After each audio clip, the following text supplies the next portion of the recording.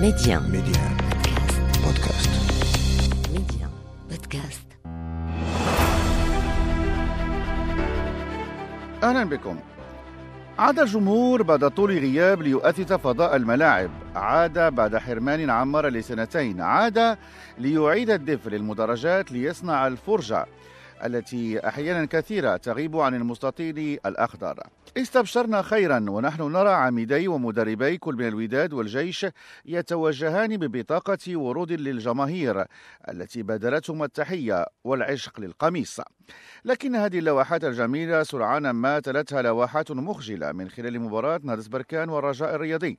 نهاية مباراة كانت على إيقاع الضرب واللكم بين اللاعبين، وحركة لا أخلاقية ولا رياضية من بعض لاعبي الفريقين كادت أن تؤدي لما لا يحمد عقباه. مظاهر ومشاهد كنا نخال أنها انمحت من المشهد الكروي المغربي في ظل العقوبات القاسية التي ما فتأت تفرضها الجامعة الملكية المغربية لكرة القدم خلال السنوات الأخيرة.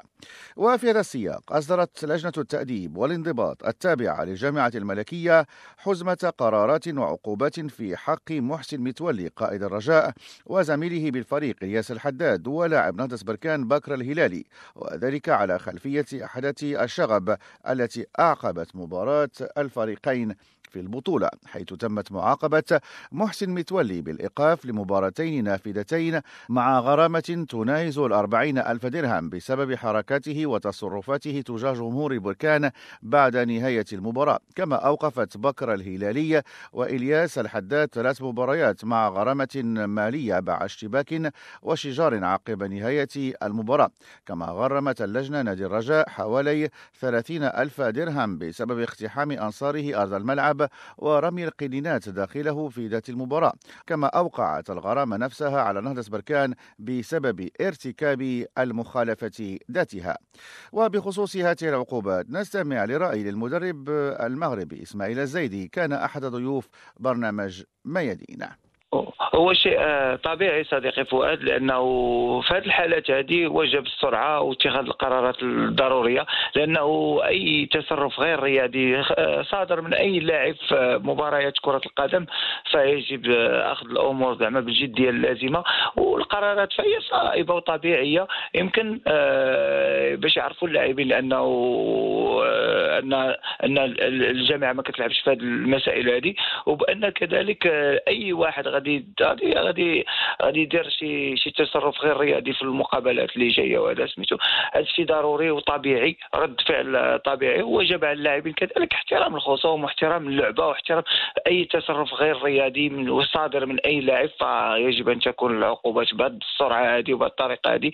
لذلك فعلى اللاعبين الاخرين كذلك الانديه الاخرى احترام هذا الشيء اللي وقع في المغرب، كيوقع في بزاف الدول، كيوقع شفنا ما وقع في البطوله في المكسيك، وقعت احداث لا رياضيه بالجماهير واللاعبين واشياء كبيره بزاف. هادشي اللي وقع في المغرب فهو شيء صغير بزاف، وهاد العقوبات كذلك صغيره، وكنتمنوا ان اللاعبين يتعظوا ونشوفوا تصرفات رياضيه فيما بعد، ونشوفوا تعامل سليم وتعامل رياضي ما بين كل مكونات اللعبه ان شاء الله. ويبقى ان هذه الاحداث بين جمهور الفريقين وبين لاعبي الفريقين تندرج في اطار ما اصبحت تشهده المواجهات بين كل من نهضة بركان والرجاء البيضاوي خلال السنوات الأخيرة، حيث لم تخلو المباريات بين الفريقين من مواجهات سواء بين الجمهور أو بين اللاعبين، وذلك في حالة تصعيد لم نشهدها من قبل بين فريقين مغربيين. وبهذا الخصوص يقول حسن الجابري الزميل الصحفي دائما في فضاء ميادين: هناك شحن زائد عن اللزوم، قد يكون شحن قبل أي مباراة، لكن شحن من أجل شحن المعنويات قبل أي مباراة للاعبين، لكن هناك شحن زائد عن اللزوم في اللقاءات الأخيرة لنهضة بركان والرجاء. حبذا لو نشوفوا قبل أي مباراة يعني التحام بين اللاعبين، صورة جماعية بين اللاعبين، إعطاء القدوة على حتى قبل بداية المباراة أن تلعب، حتى في نهايتها الصورة التي تبدأ فيها المباراة أن تنتهي بها، وألا نشاهد هذا الشحن الزائد خصوصا وأنه هي أيضا منافسة حسن، هي رياضة، يعني هي الرياضة هي في الأساس لخلق ربط جسور يعني بين المودة والأخوة وبين شباب مغاربة، ماشي تكون سبب للمناوشات دعنا نقول لا نقول حرب، وإنما خلافات وصراعات، لا في الملعب ولا عبر مواقع التواصل الاجتماعي مثلا. ونتحدث عن هذا الأمر في وقت الجماهير يلا عادت الملاعب. نعم. يعني بعد غياب سنتين هذا الشغف يعني لازال في بدايات، ولا نريد أن يحرم فريق ما من جمهوره وأن يحرم جمهور من فريقه. نعم. أيضا يعني الكل متضرر من هذه العملية.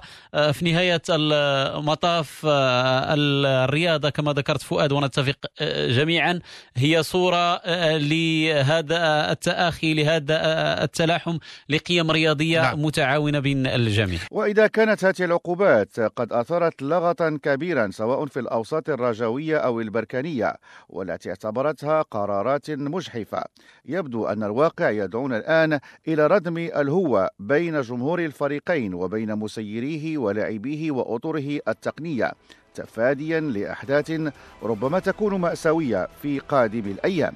وإلى اللقاء. انضموا إلينا لبودكاست ميادين على ميديا بودكاست.